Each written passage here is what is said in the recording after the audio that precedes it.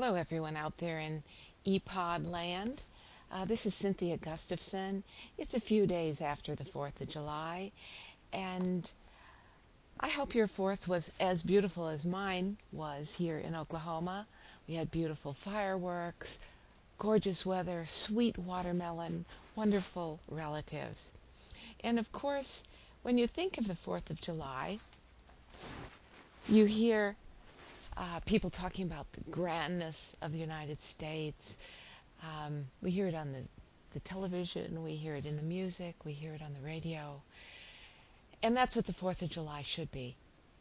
But now that it's a couple days after the 4th, I'd like to start thinking again about those things in the United States and in the world that could be better, that we could fix.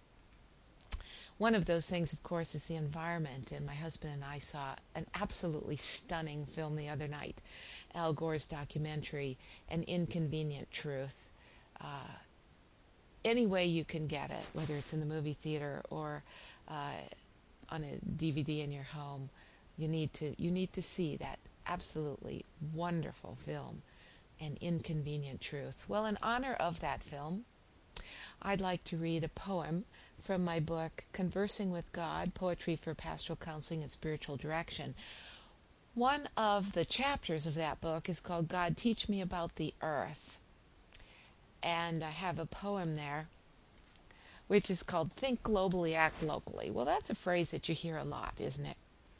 This poem happens to be a kind of a tongue-in-cheek poem about lawn chemicals, which we of course call fertilizer, and real fertilizer, which is from my dog, and the interconnection of the two and what happens. It's kind of a small metaphor for what happens in the whole world between the false and the real. Think globally, act locally. The CEO of Chemlon has a mansion with a yard green and smooth as a velveteen frog. I don't run in his circles, but my dog and I jog twice a day past his green expanse of grass, which sprouts no weeds, wildflowers, or dried forgotten leaves, and upon which I only occasionally allow my dog to run in his own little circles, and then eliminate elegantly. We should avoid trespassing at times when tiny printed signs are posted.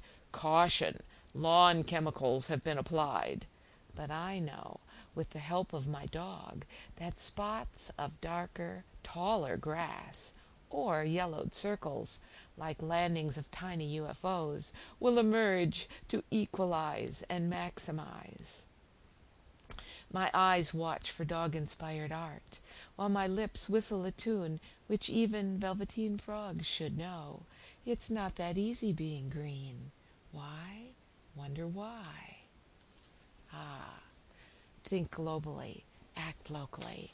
How are you thinking globally, acting locally? And if you can, of course, act globally as well, but start locally.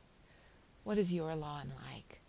What chemicals do you use in your home and your lawn? Think about the world and how we are interacting with it. Is it healthy or isn't it? It starts with you and it starts with me. Enjoy this absolutely beautiful world and do everything you can to make it better. That's it for today. Have a great week. This is Cynthia, checking out.